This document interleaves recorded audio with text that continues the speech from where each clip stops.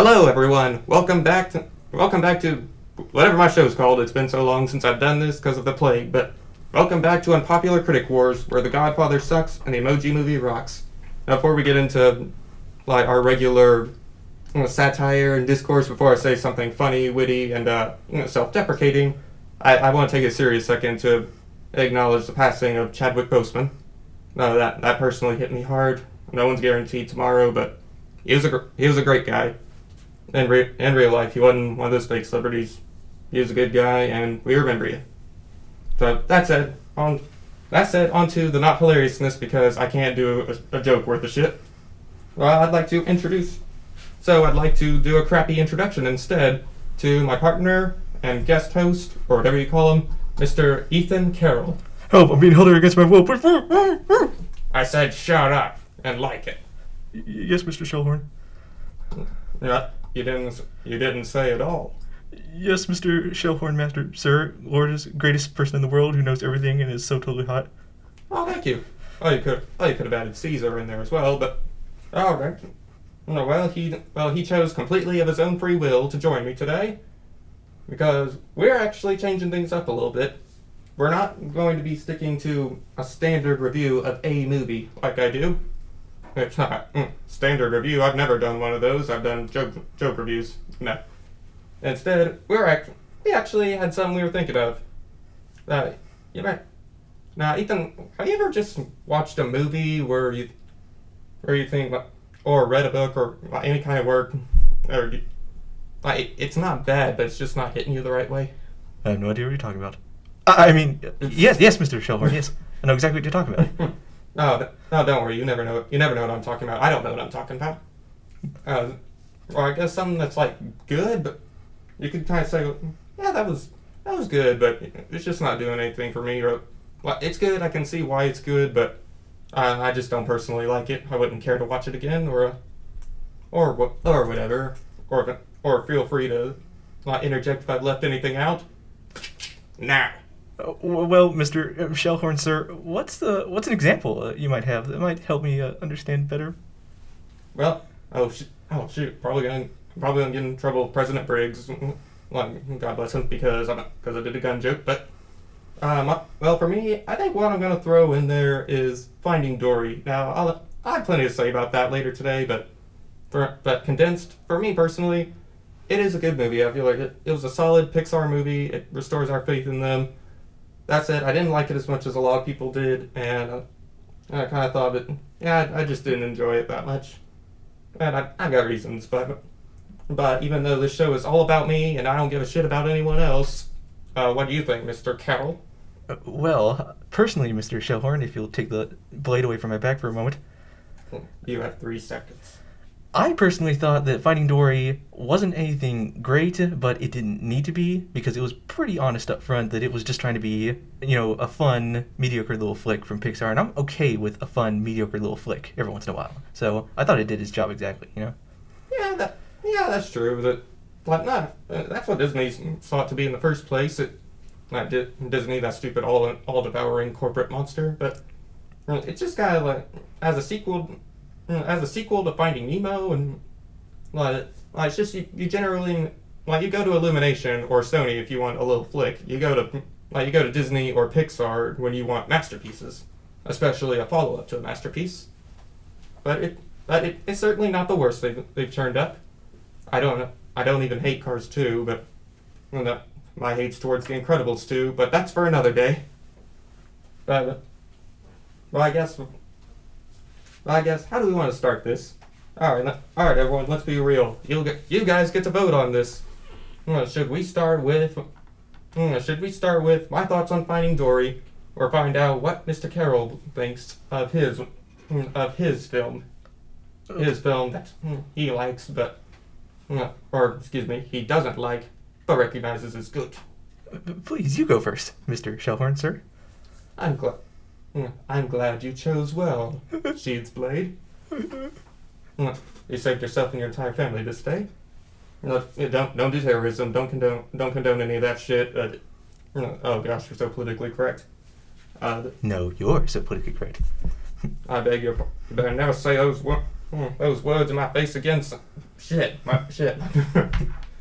My memory. That's it. Well, that's it. Well, Finding Dory. I am gonna start out.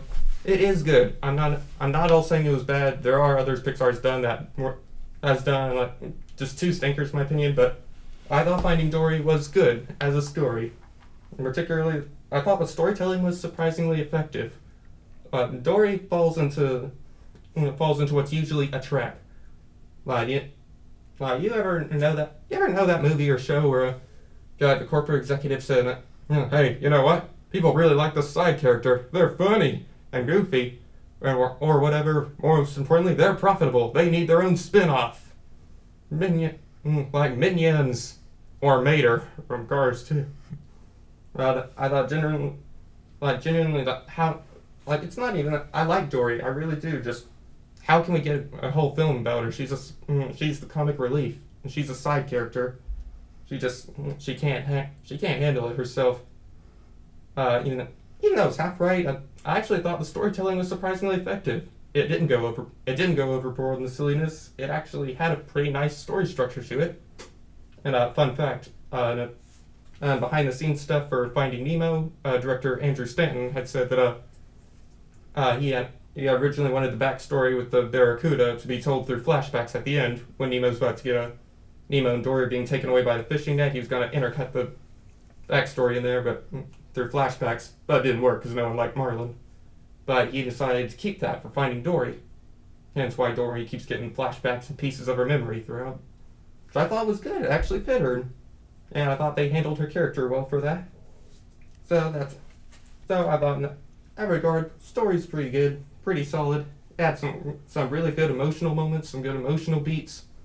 Like spoiler alert, when she briefly thought her parents were dead or whatever. And some other moments, or even sympathizing with at least Marlin and Nemo were capable of handling themselves, with real seriousness to anyone that's known anyone that struggled with mental stuff or anything like that. Because I know I've certainly known people like that. She just didn't really have it all. She didn't have it all together. She couldn't really handle herself. And it's just kind of tragic seeing her. Seeing her happy without knowing why, or knowing there's something wrong, but not being able to fix. Oh gosh, I'm rambling. I'm rambling. I'm gonna move on. He tends to do that, folks. Yes, I do. Yes, I do. That's why I did. Oh shoot, I was rambling in my mind and I already forgot what I was gonna say. Damn it. Well, whatever. The animation. Nemo is already one of the best animated films of all time, one of the most beautiful ones. It actually took about 3 weeks for a single frame of animation to render, because that's how detailed all the particles and such were. And at one point, the creators even got they even made really, really detailed water that looked like actual ocean water, but director Andy once again told them, it looks too real. No, it looks too real. Tone it down a bit. But I thought in terms of color palette, Finding Dory really improved there. Not that it could improve on Nemo much, but with the little advance of technology, did pretty good. Acting, I thought even for everyone was good as normal. Need I even mention Ellen DeGeneres and why she's good. Even some of the new characters I didn't care for, like Hank and the whale shark, were pretty well acted. And Nemo's replacement, because Alexander Good is too old. All pretty good. Story answered some questions wondering about her. Ever wondered why she can speak whale? Well, is it because her friend the beluga whale used to speak to her? No, it's because something that's not even a whale, the whale sharks, kept speaking to her. Hey, wait a minute. Wait a minute. Something's going on here. Something's fishy here. Fishy. Dad blasted, Ethan.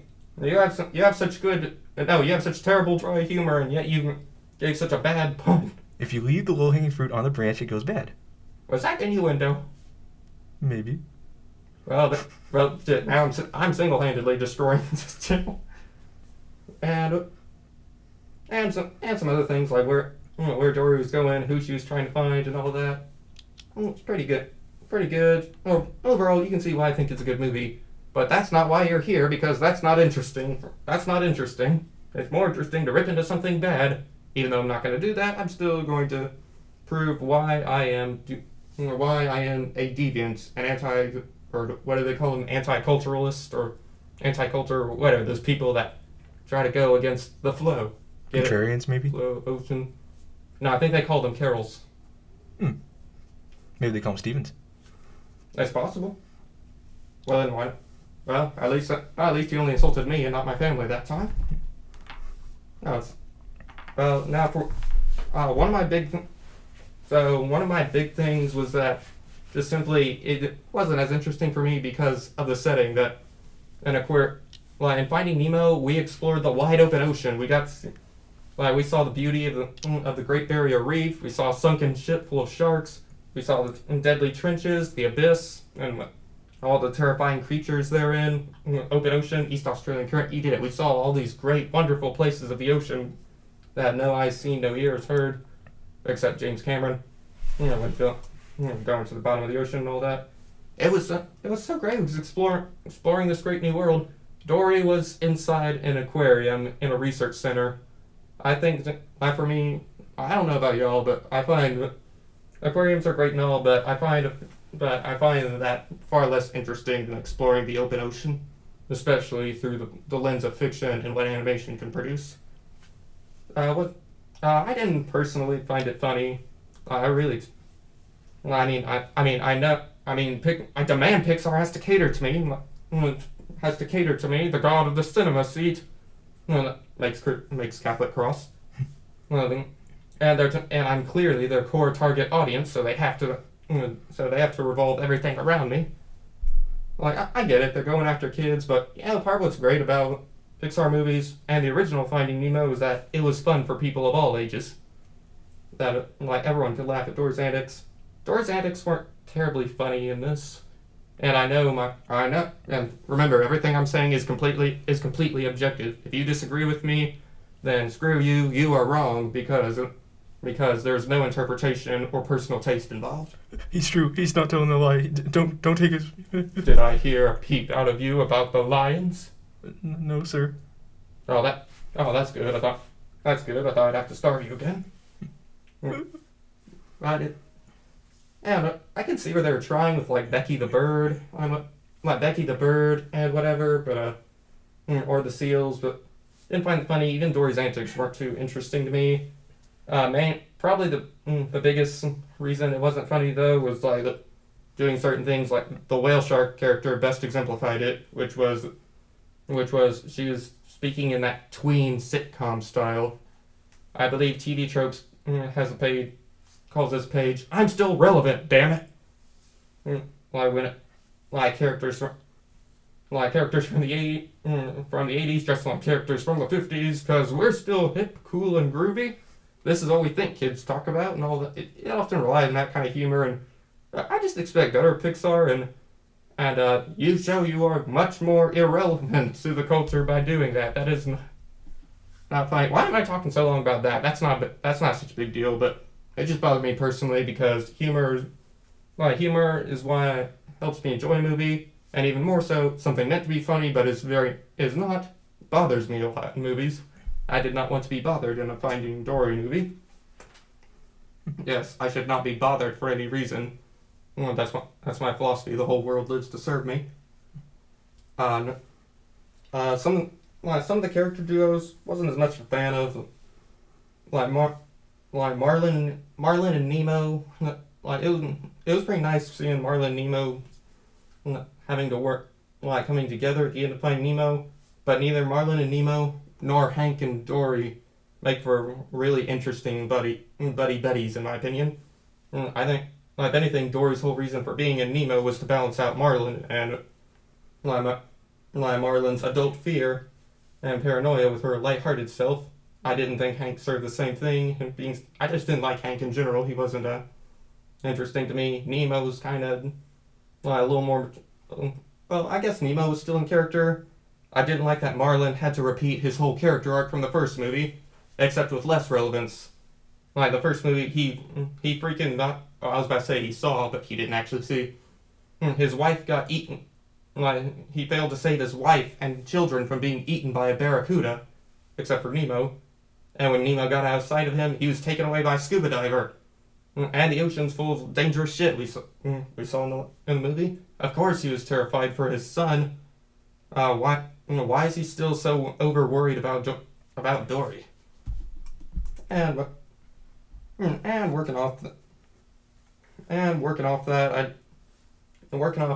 remember, speaking of Dory being a sidekick, remember I did say earlier that it helps that Pixar half succeeded in giving Dory an effective movie, like her own effective movie, and Ellen DeGeneres was even looking forward to it while recording Nemo. But on the other hand, I feel like they did the story-wise, I feel like they did a pretty good job. But on the other hand, it's still a movie about Dory, which I know that sounds like a weak excuse, but but because like Dory's nature, it doesn't capture the grand epicness of the ocean or the deep messages or anything. And I'm not saying this is a Finding Nemo fanboy. Like, I like it. It was like childhood movie growing up and shit, but I'm not a devotee. Like, it deviated from the original. But and I just thought I liked some of the emotional depth and nuance, like father and son learning like getting each other's styles. Oh, I see where my dad came from. He went all this way to save me. Like, I love my son, but I need to learn to let go. Things like that. I just didn't think, especially since Dory tied it all together a little too happily. One of the big things for me was that the characters were just not memorable, and the new characters were just not memorable in this movie. Like the seals, the beluga, the whale shark, and a few others. Like, think about like Hank, or no, not Hank. Forget him. Think about Hank, or crap. Why do I keep saying that? Think about Crush, Bruce, Gil, anyone from Finding Nemo. Those are memorable. Those are iconic. Pretty sure most everyone at Berry College would know Crush if he did his voice. No one in Dory really stands out to me that way. Nor as memorable as a shark that serves very sharp friends, not food. Yeah, also got a little rather unbelievable at times. Like, even though Nemo got a little unbelievable, could stretch things a little bit, like a father crossing the ocean to find his son. Some things were believable, like Nemo could hop out, find a way to flop out of a bag into a drain and get into the ocean, even though in real life he'd be crushed by gears in the process. It really stretched it when to me, I think Dory just pushed it when fish hacked a truck and drove a truck down the interstate into the sea. Thinking like, did we switch into Toy Story? And overall, the whole movie, I just thought it was good, but it could have been great. Like, it was good, but it could have been great. I expect that from Pixar. I expect their movies to be great, and overall just spoke of a cash cow. But hey, what do I know? I'm just a social deviant or whatever. I can't wait till Finding Marlin, where the climax takes place in an airplane, kind of like Con Air. I would actually love that. I'd be more. That would be awesome, yeah. Oh my goodness, Marlin's out for his revenge this time. They took away his wife, then they took away his kids. They're not gonna take away Now I'm surprised, mother effers. I don't know how much swearing is allowed in Fusion. Just goes on a barracuda rant. But I heard a bit, Unsheathed, and I heard you contest me earlier. Why? I heard your contestants and shit, whatever. I heard you had a different opinion and all that nonsense earlier. Why do you like it so much? I didn't say I like it so much. I said that I thought it was a mediocre flick, and that's what it was trying to be from the get-go. I didn't think it was trying to be one of Pixar's, high art, good movies. I thought it was trying to be from the get-go, from the start, up front, just a fun movie you put on and have a few laughs. And I thought it did that perfectly, so I thought it was truth in advertisement. Yeah. Well, I guess you didn't think that different. You just said it in fewer words. Man, blasted! Why didn't you just tell me to say all that? Because then you wouldn't have taken the knife away from my back? Oh yeah, that's right. Well, I still might not take it away now. Yeah, Oh yeah, I guess that's a reasonable assessment. Overall, Mr. Carroll, your life may be in jeopardy right now because you single-handedly broke the show. You got us to somewhat agree on this assessment. So now you have one chance to redeem yourself. Your one chance to redeem yourself. What is your film? Well, Oppressive Overlord, my one film that I think is objectively really good, but I just cannot subjectively get into, would probably be The New World by some director who I'm sure is unimportant, Malik, I think was his name. If you want that to be the case, sure, But, It's fun to bust his chops. It's kind of a cheat because it's not like it was a super popular film to begin with, but that's not the point. It's kind of like a cult success that everyone who's seen it is like, oh, this is like an unappreciated film. You need to watch it. You need to see this, man. And I watched it. I watched it several times, and I'm with it. I'm with this film for the first, 20 minutes. Because, just the kind of perverse satisfaction of seeing the John Smith Pocahontas story, but gritty, There's just something fun about that. And, great cinematography, and, Koryonka Kilcher and Colin Farrell, they give great performances. So, yeah, there's a lot to like for those first, 20, 30 minutes.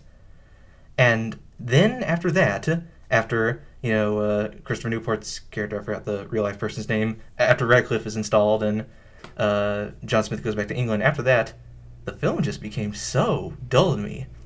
And if I had to pin it down to anything, it would be that it's trying to be historically accurate, but it's also kind of trying to crib from the Disney film, oddly enough.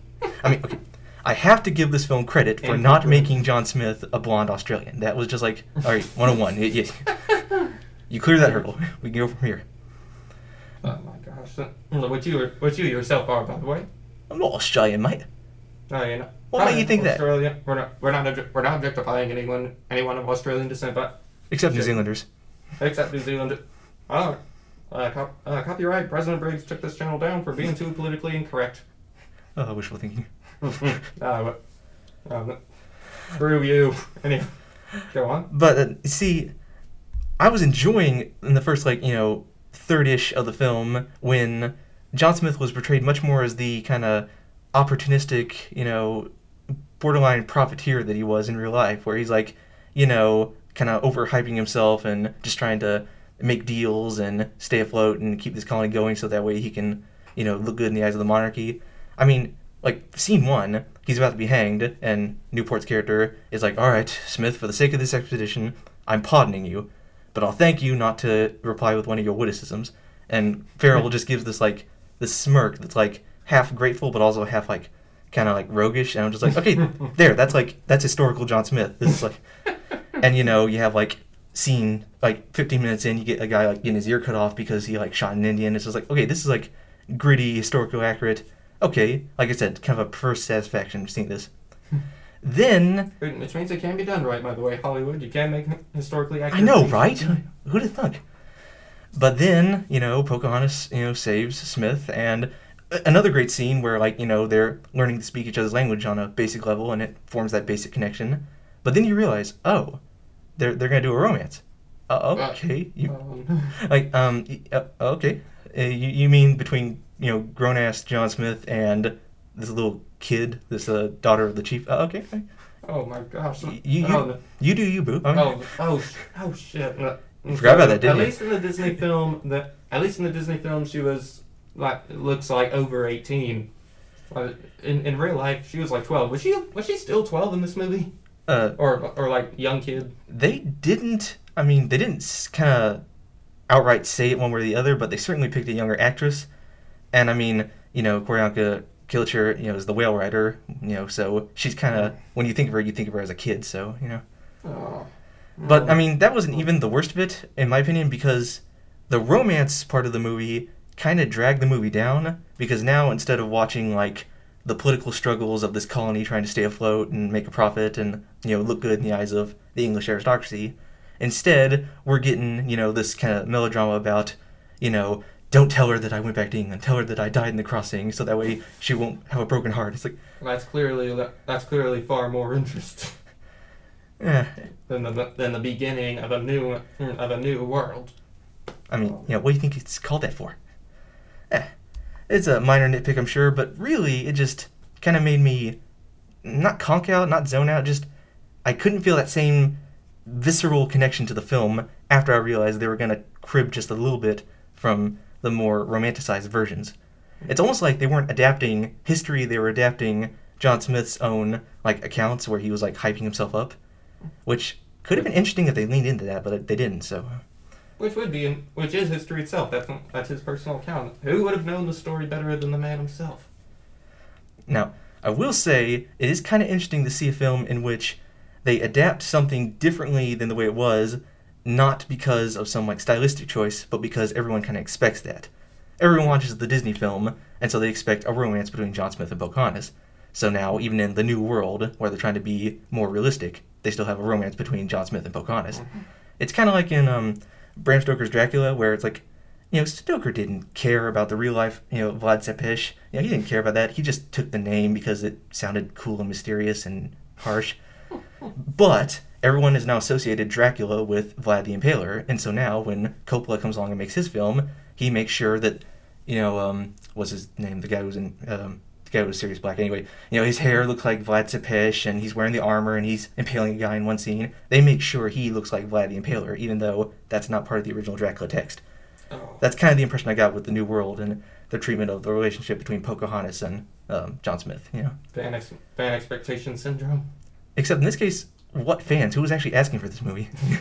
That's true. I think that's actually one of the more controversial points of Disney's Pocahontas. But literally, most of the criticism directed at the movie is that they got together. Why would you do? I feel like that'd be a base level for me to say, but really. I mean, I'm sure more people were asking for Finding Marlin than they were asking for any of these. I mean, at least two people are asking for that. Yeah, that's true. You know what? Let's crowdfund this right now. Start a GoFundMe. We're gonna make Finding Marlin. That's right. We'll make it if we have to kidnap Andrew Stanton. President Briggs. No, I wouldn't get in trouble with President Briggs. It's my boss to get in trouble with. But I love you all. We would not kidnap Andrew Stanton, but we will get this made. And in the process, we'll save Disney. I guess we'll save Disney the money of having a live-action reboot of Pocahontas, since apparently it sounds like that's what what the New World is. And with all of Disney's live-action remakes being pretty boring, yeah, it would fit right in.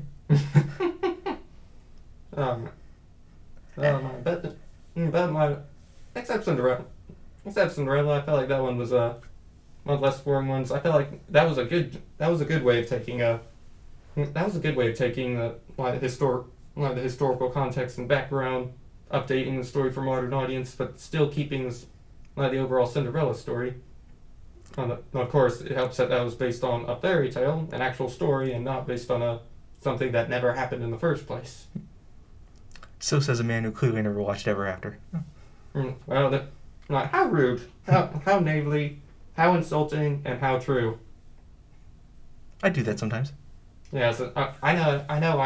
I'm the one pretending to kidnap. Really, I told him several times.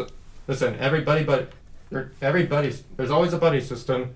In this duo, in this duo, there's always a Gilgamesh and his donkey, and we both know in this partnership, I'm the donkey. To which I said, "You idiot! It's Enkidu, not donkey." Well then, where the hell did I get donkey from? I don't know. Well, surely not from Shrek. And oh shit! But why the hell are we talking about this? You're still doing it. Ew. Well, not necessarily. I mean, like I said, it was really one sticking point I had with the film, and it was just enough to take me out of the film. I would have been on the New World, I was on the second season of Game of Thrones in terms of how much I enjoyed it, if it had leaned more into all the machinations, okay, how do we survive in this harsh wilderness, make trade agreements, keep the monarchy interested in us and our, little colony. I would have been so interested in that. I would have been so down for that with all the striking cinematography and the great performances. It would have been a really good film. Instead, they go for, I'm going back to England. Don't tell her that I left her. Tell her that I died in the crossing, so that way her heart won't be broken. It's like, Like the movie that did a full 180, did a full 180. Started off good, but it's, you know what? Since you've been talking, I get the idea. It sounds like it's the way you're describing it. So it sounds like some. I honestly starting to think someone had a vision, or that's probably may not be where it came from, but someone had a vision for a movie, like a historical epic, when those were still a thing. I love those. About John Smith. Yeah, an interesting way to do it. But then there was the corporate meddling. Like, now, look at... looks interesting. But, it just looks interesting. Cinderella... shit, I said Cinderella. Pocahontas and all her monies. Pocahontas and all the monies. You gotta bring in that audience, despite this not being aimed at kids. Kids would be very bored of this. I mean, at least, back in the day when they were going to make a historical epic and they were going to pull a corporate move like that, they at least had the decency to cast, Elizabeth Taylor in the role. So, then they'd still have a problem on their hands, because then that'd be white. Because then they'd whitewashed her. Yeah, back in the 60s, whitewashing didn't exist. Because nobody who wasn't white existed. It's fact, man. Look at the films. Sadly true. That's sadly true. They could even get away with that in 2005. Not now. Or like me, and my personal opinion, I'm a little indifferent to that, but I recognize that. I respectfully recognize that it bothers people. Hell, if you want to talk about, it's not whitewashing, but it's just kind of funny to think about. Q'orianka Kilcher plays Pocahontas in The New World. She was the whale rider. She was a New Zealander. She was, of the, was it Cowrie tribe? I can't remember the name exactly, but, not, Native American. So, like...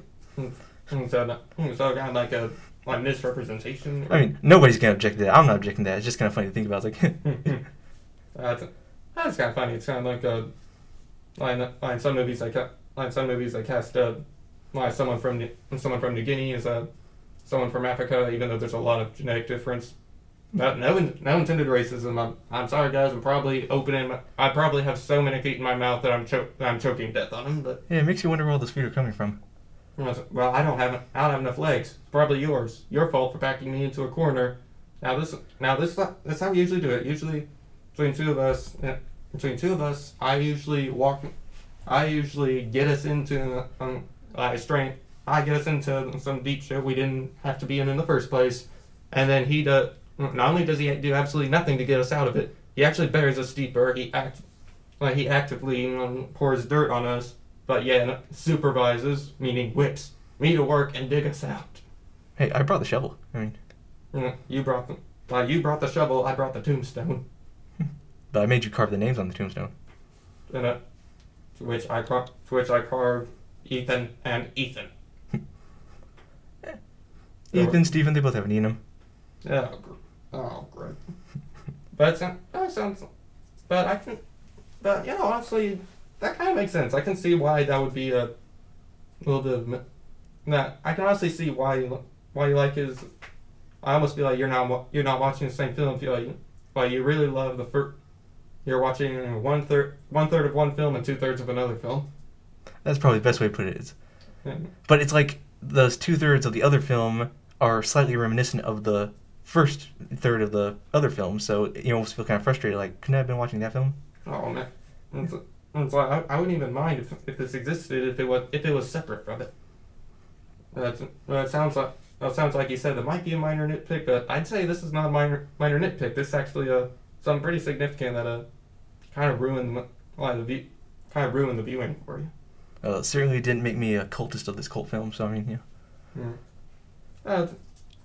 That sounds like overall, like, you still think I hate having to go just thumbs up or thumbs down. That's why I don't really bother with Rotten Tomatoes. And that's why I always do thumbs sideways. Yeah. Me too. Even Martin Scorsese hates it. He says Rotten Tomatoes takes a craft that involves a lot of nuance, skill, and interpretation, and condenses it to a simple yes or no. So I give this film a thumbs north by northwest at 3 minutes and 4 degrees.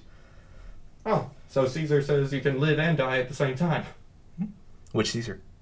Oh, that's a good question. Well, you didn't call me Caesar earlier, so that would beg the question. Oh yeah, speaking of which, is my family gonna be okay? Yeah, but yeah, about that. Your family will join you in Elysium. Gladiator quote. Gladiator. Oh man. Well, I feel like at this point we're kind of rambling, but like, it's just kind of good to shake things up, to be honest.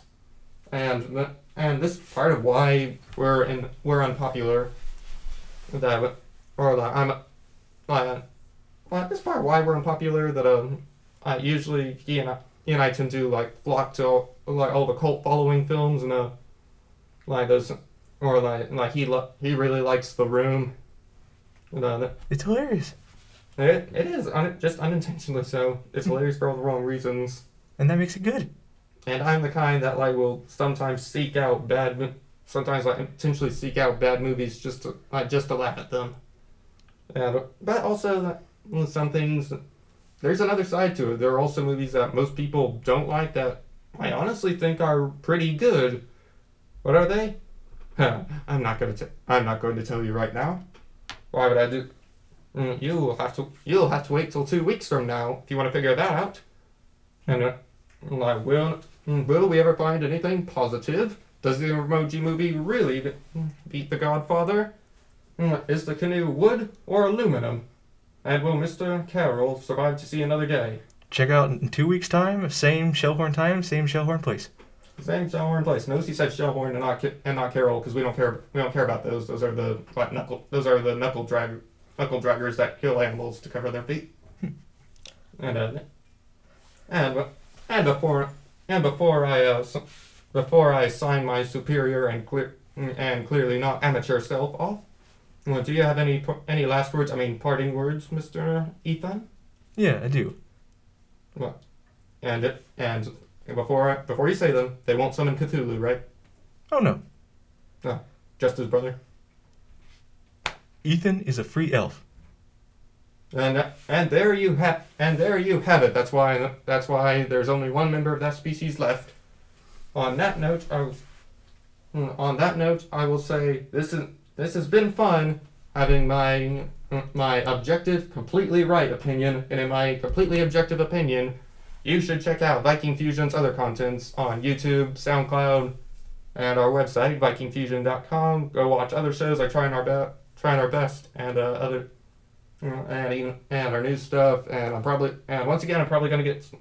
And among all the other finds I've probably gotten in this episode, probably going to get another one for plugging in other stuff and advertising other stuff. So on that note, if I don't ever see y'all again, it has been a good one. My name's Stephen Shellhorn. And my name is Ethan S. Carroll, and drive fast, take chances out there, folks. That's right. Don't obey the speeding laws, and catch you later.